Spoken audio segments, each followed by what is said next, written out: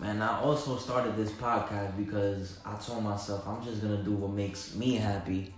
And lately, well, not lately, since I did get my job, I've been thinking about quitting that shit, and I'm really on the verge of quitting that shit because I just don't see myself in that position.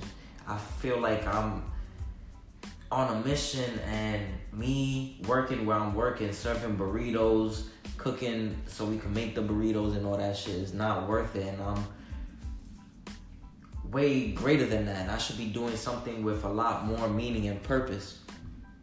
So pretty soon I am gonna quit because my time is more valuable than this monopoly paper money that they are giving us trading for our time.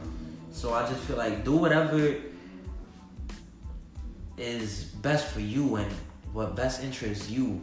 If you don't want to be working in no Chipotle or McDonald's serving burgers, don't do that shit. That shit is whack. Do what makes you happy, because what makes you happy is what's going to make you money, because you're going to put all your effort and all your energy and all your interest into that one habit or anything.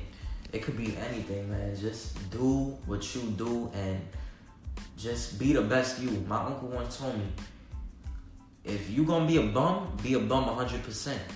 Why half-ass it? So if you gonna do something, do it 100%. Don't slack off. But I don't want to sound like a motivational speaker or anything, but I just want to make sure that the youth and my generation gets that, because we're so lost just working for money. This is just a fucking matrix. I would live in New York City, so I know how it fucking is. Everybody wakes up in the morning, trains packed like fucking slave trains. You can't even fucking get into it. And if you get in, you gotta squeeze yourself in. You gotta hold your breath.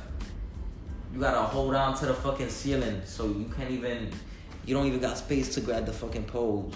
We know the struggle, whoever's listening to me, because we take the train every day. 4 train, especially, my nigga, the express in the morning, that shit be crazy. But